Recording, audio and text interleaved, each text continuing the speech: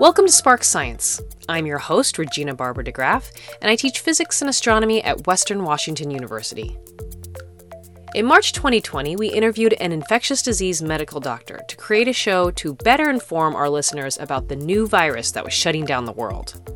We invited Dr. Vijay Bolla back to our show to talk about how things have changed over the past year and how he thinks the pandemic is going to progress in the future. It's been 1 year since we've talked to Dr. Vijay Bolla, infectious disease specialist. It was an awesome show. It was at the beginning of the pandemic, but I want to welcome Dr. Bolla back to the show. Thank you for being here. It's a pleasure to be back. Thank you for having me. A lot has happened in the last year. But I also want to introduce the co-host for today's show, Western Washington University physics student, editor for Spark Science for the last 3 years, Julia Thorpe. So thank you for being my co-host. Thank you for having me. It's a pleasure. For all you listeners, Julia is also going to edit this show. So this is really Julia's show. Let's just start off with kind of helping the listeners what you do. Dr. Bolla, what does an infectious disease specialist do? What are you doing right now? It's kind of your background. So I'm an infectious disease doctor by training. I just finished my infectious diseases fellowship July of last year. And what I'm doing right now, I'm working right now more in a general medicine capacity because I was supposed to actually be in Botswana for these 6 months. But because of COVID-related reasons, I find myself staying here stateside. One very good thing I was able to do, which was very interesting for me, is assist with some of the consenting for the Novavax vaccines, which our hospital is one of those sites. So that was a very interesting way to be involved in this process. Wasn't very research-oriented, much more counseling patients as the side effects of the possible vaccines and what the process of a trial is. I think what was really fascinating is just how much things were changing. COVID is such a moving target. In terms of what an infectious diseases physician, it's primarily an inpatient, which means you work in the hospital and you see lots of consults. So any patients who have an infectious disease problem, or sometimes patients have issues like fevers of undetermined origin, etc. They have pneumonias, infections with complex organisms or complex infections, you would get called to consult on these. In the world of COVID, you very commonly get consulted on whether someone needs antibiotics because you have an abnormal chest X-ray and you're not quite sure whether it's a bacterial infection or it's just COVID pneumonia, which doesn't require antibiotics. And uncontrolled fever. Early on in the course of the pandemic, we get lots of those before we even quite clear on whether COVID causes the systemic inflammatory response that we now see and we now understand quite clearly. So an infectious disease doctor has a very interesting life seeing strange infections. I remember when we talked last year, you were saying that like things could change at any minute. Like next week, the things I could be telling you could be totally wrong. So now that it's been a year, do you feel like as you're every day in the hospital, do you think that the medical field has kind of gotten a hold on like understanding COVID-19 now? Or do you think like tomorrow crazy stuff is going to happen? Oh, the short answer, I hope you'll publish this tomorrow because everything can change in a minute. We're looking at a curve right now that's heading downwards, but that can easily sort of plateau or it can just really exponentially explode. I mean, the possibilities of what can happen, we're really at a junction where we're not quite clear on how things will play out. We're sort of opening up throughout the country a lot quicker and in a manner that's probably not the safest. But we're really at a real inflection point. We're really at a fork in the road where this thing can still go either way. It can actually become worse than it was in the thick of the pandemic, or we could just sort of resolve into a very nice summer. It's really hard to tell how this thing will be going at this point.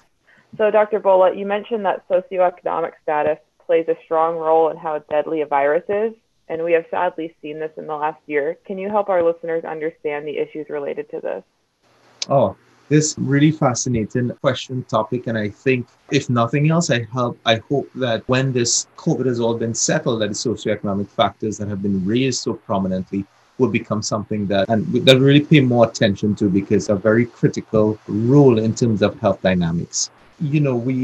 If we look back a little bit, back to the point of the Spanish flu, the pandemic, we did see back then, this is back in 1918, that poverty and low socioeconomic factors played a very severe role, a sincere role in mortality. So, for example, in India, there was something like a 40 times increased mortality at that time compared to Denmark, for example. And then during the HIV pandemic, they coined this term syndemic, which means a pandemic, infectious disease pandemic, superimposed upon what can be considered a pandemic of poverty, where we saw, especially in lower income nations, lack of healthcare access, lack of understanding, lack of education, lack of protective methods, that the HIV pandemic really exploded in particularly lower income countries. And the COVID pandemic is really following the same pattern, and the syndemic is really appropriate to apply what we're seeing right now. In short, we're seeing approximately a twofold increased risk within the United States in persons of Black, Asian American,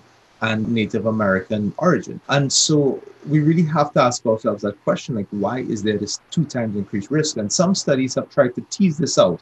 Is it a native genetic factor, or is there something social that comes in? And at least one study in New York sort of tried to tease out this very question. And it suggested that, for example, Black Americans, yes, there's a twice the death rate as, for example, white Americans. However, when you correct for the other factors such as more obesity, other poor health determinants, then it seemed as if it wasn't actually the Black race being a risk factor as much as Black race is a risk factor for many other poor health determinants.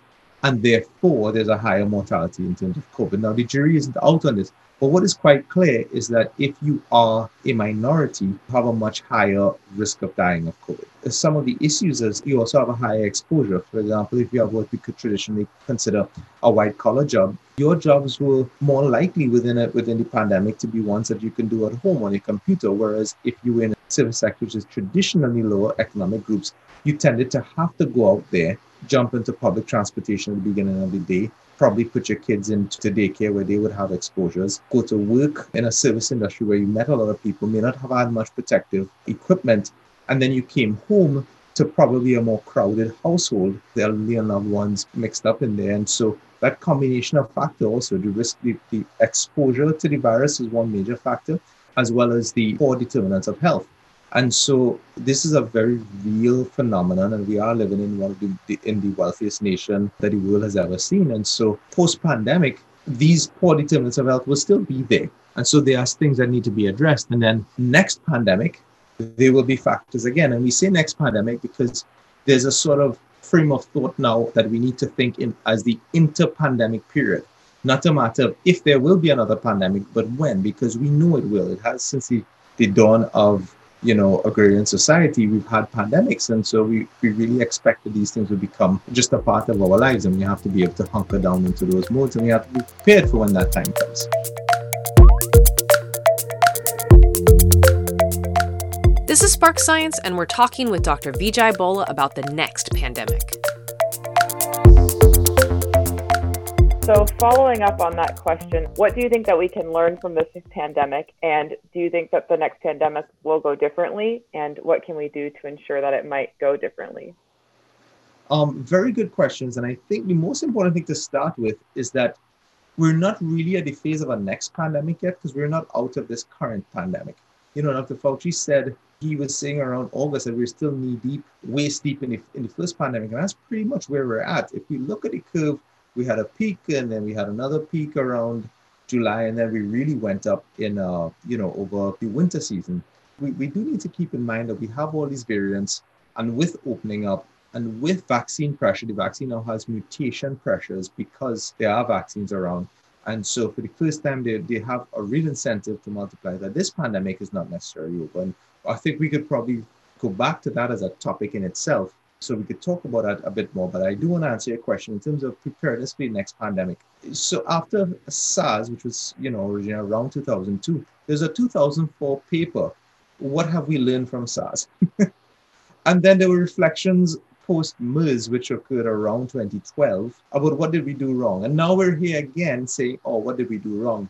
I think we got off the hook pretty easily with both SARS and MERS. COVID really, sucker punched us because we were prepared, and sort of deliberate lack of preparedness. We just choose to not believe that something like this can happen. And I hope that the impetus, because of how severe COVID has affected the world, can really help us prepare better in the future. Preparedness really, unfortunately, to a large extent lies with the political directorates in each and every country. Because almost every nation, within China, within England, within the US, we all sort of downplayed the pandemic. And because of doing that, we lost critical times. China initially jailed. It's the initial physician who talked about it. Within England, there was a paper that came out of Oxford that really suggested this thing could be deadly, and that sort of pushed the political directorate there to really act and become a little bit more concerned about this in a real way. And within the US, the initial response was a sort of denial. So if we compare and contrast that, for example, to countries like Vietnam and Taiwan, which they got out of the pandemic and their economies grew almost, within a month or two, they sort of immediately went into defensive mode, sort of contact tracing, testing very aggressively, performed these measures. And they were actually able to take their pandemics down to smoldering within a matter of months. So to be honest, if we were to look in retrospect and say, how can we do this thing differently? If, for example, in the major powers, for example, in China, they reported quickly, the UK and the US really banded together and said, okay, let's do quick contact tracing, limitation of travelers, widespread use of masks, decrease movement to some extent. Arguably, if we were to say we could have had a pattern of improvement just as well as, say, Vietnam and Taiwan, we could have been out of this thing potentially within a couple of months. And when I say out of it, not clearly out of it, but to a measure that really more closely approximates a cautious level. As we talk about how bad COVID is, we really have to mention it could have been much worse. MERS, for example, had a mortality approaching somewhere, let's say 8 or 9, whereas COVID-19 has a mortality somewhat variable, but let's say within the US, like 1.8. If we combine the mortality of MERS, a deadlier virus, with the ability to spread the way COVID-19 is, we could have a completely different disaster on our hands. And so, yes, COVID-19 is bad, but this could have been a lot worse. I wanted to bring back to what you said earlier about studies that are out there figuring out why patients of color have such a high mortality rate. And you'd said like the jury's still out, and I just wanted to kind of explain to our listeners what you mean by that, because there are all these other factors, the socioeconomic factors, access to health, the systemic racism that is in our country that makes it so that people can't have the access to health. But also, there's also studies that show that people of color are not getting not just access to health, but once they actually get to the hospital, the treatment is different.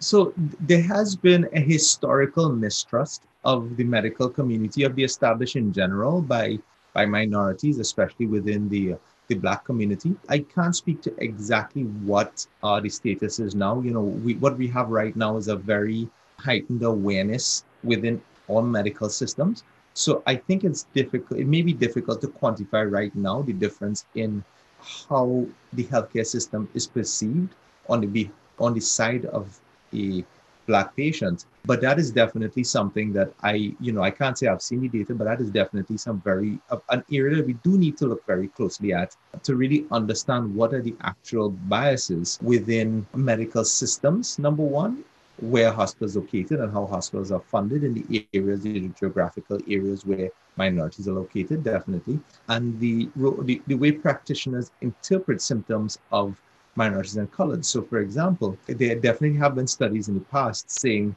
that physicians had a tendency to underplay the symptom, underappreciate the symptoms if they were coming from a minority or Black patients. And for example, Black female patients, there has been those suspicions and data to support that actually. So that is definitely something that we do need to look closely at. And I can't say I know of the data offhand, but definitely that is a very important aspect to take into consideration.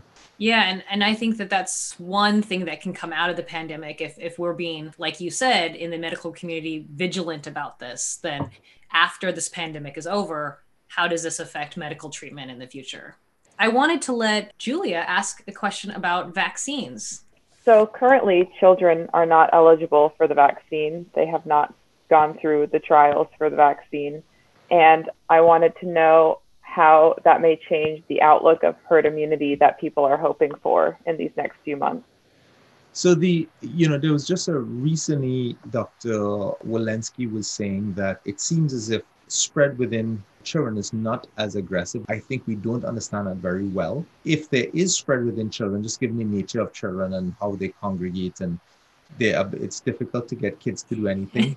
It's difficult to get adults to follow these guidelines. So it'll be even harder in kids. So it'll be sort of trying to compare the rate of spread within children with the increased tendency of children to congregate and get in close contact with each other. So within COVID-19, I'm not sure we appreciate exactly how efficiently it's spread within kids as compared to within adults, but that's important. But they certainly there are a large reservoir of individuals that do have contact with their parents and their grandparents. And so they can potentially be reservoirs of spread. Where the data is on that, I'm not sure if we have an answer to it, but we do want to vaccinate everyone that we possibly can. They are starting to look at using one of the mRNA vaccines within the 12 to 17-year-old age group. And so as time goes by, when that data becomes available, then we'll be able to vaccinate children also, which will be a great thing. You want to vaccinate as many people as you can. Really, in order to know whether a vaccine is effective or any study is effective, it has to be tested in the sample population. Children are not just young adults, for example. So you want to see how it works within children or within pregnant women, for example. So those are two blind spots that we have currently. The issue is that you don't really want to run those trials initially because the adverse events are emotionally felt a lot more powerfully in kids and pregnant women, for example. In the case of pregnant women, if there are adverse events, those can potentially be really negative long-term adverse events. So data, generally speaking, in kids and pregnant women lags behind because you tend to have to see any intervention study in adults before that's expanded to kids and pregnant women.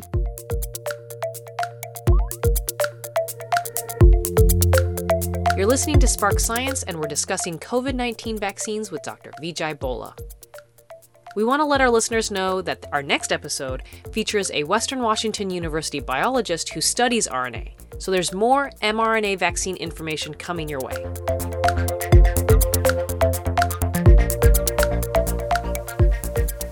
So traditional viruses are typically one classic way that you do it. There are different types, of course, but a classic way is to grow a virus, weaken it, and then give it to the person. Whereas the mRNA vaccines, you just need to be able to create the mRNA that codes the protein that you're interested in and then replicate that very rapidly. How quickly and how easy are those processes is something we really need to think about. So if you want to grow a live virus, it's a very long, complicated process. You have to grow it to a critical mass, and that will take at least 6 weeks. Things have to be grown in eggs. We need to get a lot of chicken eggs. To the extent that these things are all, we don't think of how many chicken eggs do you need. And that's why if somebody's allergic to eggs, right, that there's an issue with this. Not necessarily. How does that work? The egg allergy is sort of overrated for the most part, because while you do use eggs to generate the virus, for the most part, you're not really giving the person egg proteins. You sort of extract the virus after that. It's not just, you don't just throw it into a soup and hand someone the soup. You sort of grow it and you take out the portions of the soup that you really want. You sort of extract those. For great quality to go through that process takes weeks and weeks on end to develop an evacuated process. And then when you have that mass of it, then each batch will take a certain period of time to generate. So that's a very long process. You have to be lucky enough for an mRNA vaccine to know what site you need to produce. But if you've gone through that step and you know what site you need to produce, it's a lot quicker to do the reverse transcriptase, the DNA polymerase reverse transcriptase reactions to get a really large quantity of that vaccine. So there's a huge time factor between ability to generate things in whether you're going the traditional vaccine route or you're going the mRNA vaccine route. There's so many vaccines that we already have, very, very efficacious. We have companies all over the world that have the equipment and the infrastructure to produce the mRNA vaccines, so to produce the traditional vaccines, that there really isn't, one, a reason, and two, there really isn't a financial incentive to reinvent the wheel. So a lot of those traditional vaccines probably remain the way they are. Where the mRNA becomes really, really exciting is the ability to generate vaccines in pandemic situations. If you're able to get to the point that you know what you need to produce, then you could potentially have the infrastructure to ramp up those vaccines very quickly. And for example, as we're seeing right now with the emergence of these SARS variants, if we can then now start tweaking so that we know if, for example, we figure out what proteins do we need to use for these variants, then we could start putting these things in together with the other standard vaccines and trying to really almost dance with the pandemic and dance with the variants, figure out which ones they are and produce the appropriate vaccines to them. Now, the other issues are in terms of storage and dissemination. The mRNA vaccines need to be stored at really low temperatures, like -70 Fahrenheit. So that's really difficult to do in different country settings. It really complicates the process. That cold chain is much different to most of the traditional vaccines, which can be stored in a regular refrigerator. Especially in low-income settings, these things are very critical. So there are tremendous advantages to the classic method of just using an inactivated live virus. But so the Johnson & Johnson vaccine does not need to be refrigerated. Does that mean it's not an mRNA vaccine? Yeah, so Johnson & Johnson is not. It's one of those that uses an adenovirus. The adenovirus is a virus that's very much present in humans, so we know it can spread in humans, but it really doesn't do that much. So it's a fairly safe virus to use to infect people or use as a vehicle to give that genetic information or deliver that protein that you want. And so the Johnson & Johnson is not an mRNA vaccine, and so it doesn't need that level of refrigeration. That's one of the really strong points to the Johnson & Johnson vaccine, in addition, of course, to the preliminary data being use of it as a one-time vaccine.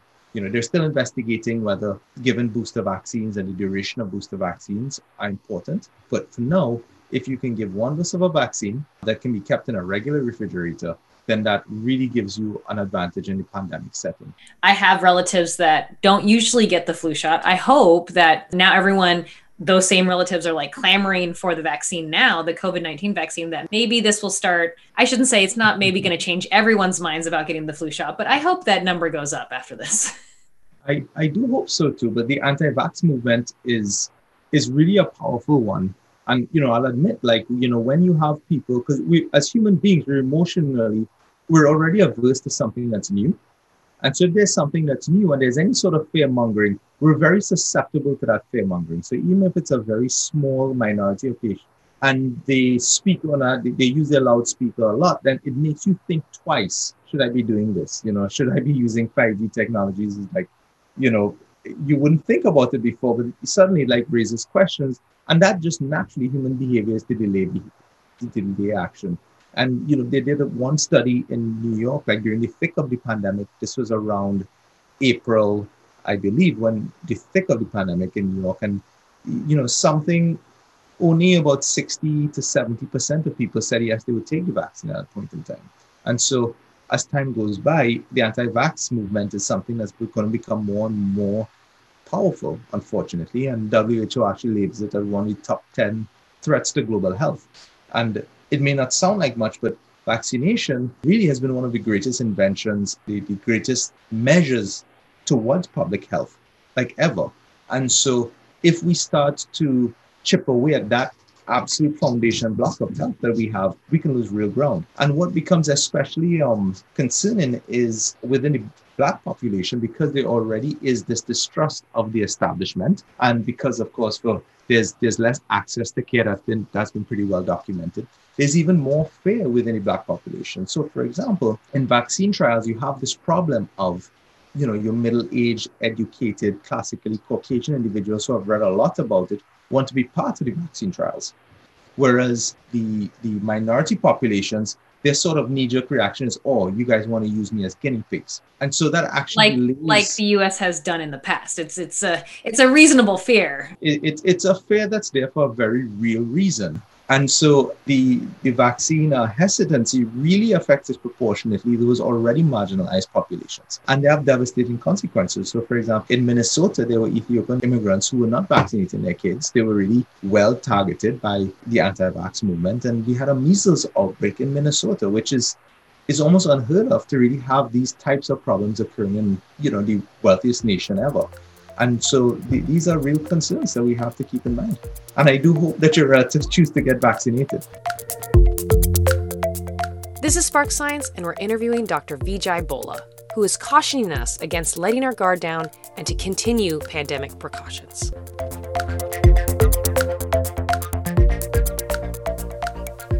What I do want to make sure we mention is, there's a lot of optimism now for lots of reasons. We have good reasons to be optimistic, no two ways about it. And we want to be out of this pandemic. Most importantly, we want to believe what we want to happen. But right now, it's still a very concerning time in this pandemic. Some of the really concerning things are the variants that are coming out. mRNA vaccines seem to be effective in terms of mortality, so it has a mortality benefit within some of these variants. So we think that we're covered, but what we have noted is that there are decreased antibody titers. So it seems to have enough antibody response to the variants for the most part. However, the fact is there's a decreased antibody response, and that's something that we need to keep in consideration. We don't understand the significance of this in the long term. And they are always possible that there will be slightly different variants. And so we do have variants. We have the South African variant, for example. We have the UK variant. The UK variant is considered a variant of concern. The two things that we're most concerned about is a combination of the ability to spread and the ability to kill. You need both of them to really have a pandemic. And at least some preliminary data has been suggesting that the UK variant could spread quicker and have an increased mortality rate, like a 1.6 point mortality rate. Now, these are preliminary data. We don't know which direction they're going to go in, but there still is concern that we can have variants. And these variants, just like coronavirus appeared in 2020 in the US and led to an outbreak, a new pandemic, the potential is that those things still can happen.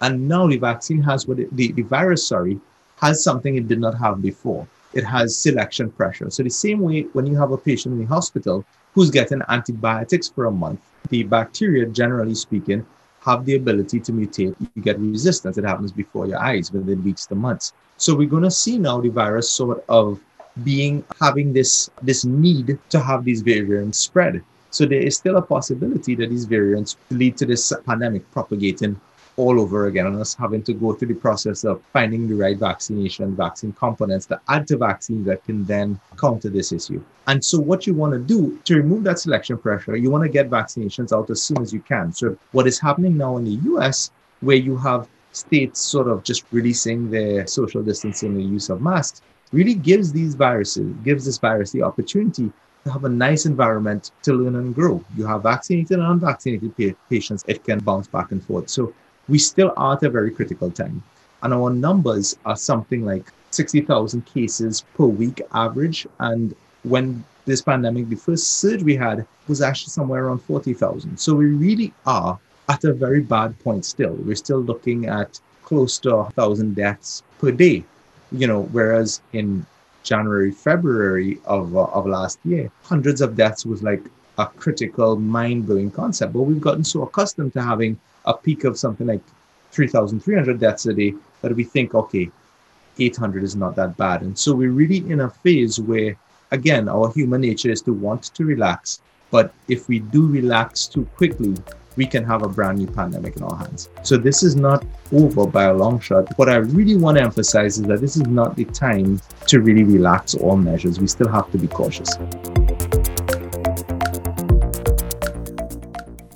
I'd like to thank Dr. Bolla for taking the time to speak with us about the COVID-19 pandemic. We hope that next year Dr. Bolla will get to pursue his dreams in international health. Spark Science is produced in collaboration with KMRE and Western Washington University. Today's episode was recorded in Bellingham, Washington, in my house, on my computer, during the great pandemic that's still going on as of April 2021. Our producers are Suzanne Blaze and myself, Regina Barber DeGraff. Our audio engineers are Ariel Shiley, Julia Thorpe, and Zarek Coakley. If you missed any of our show, go to our website, sparksciencenow.com. And if there's a science idea you're curious about, send us a message on Twitter or Facebook at Spark Science Now. Thank you for listening to Spark Science.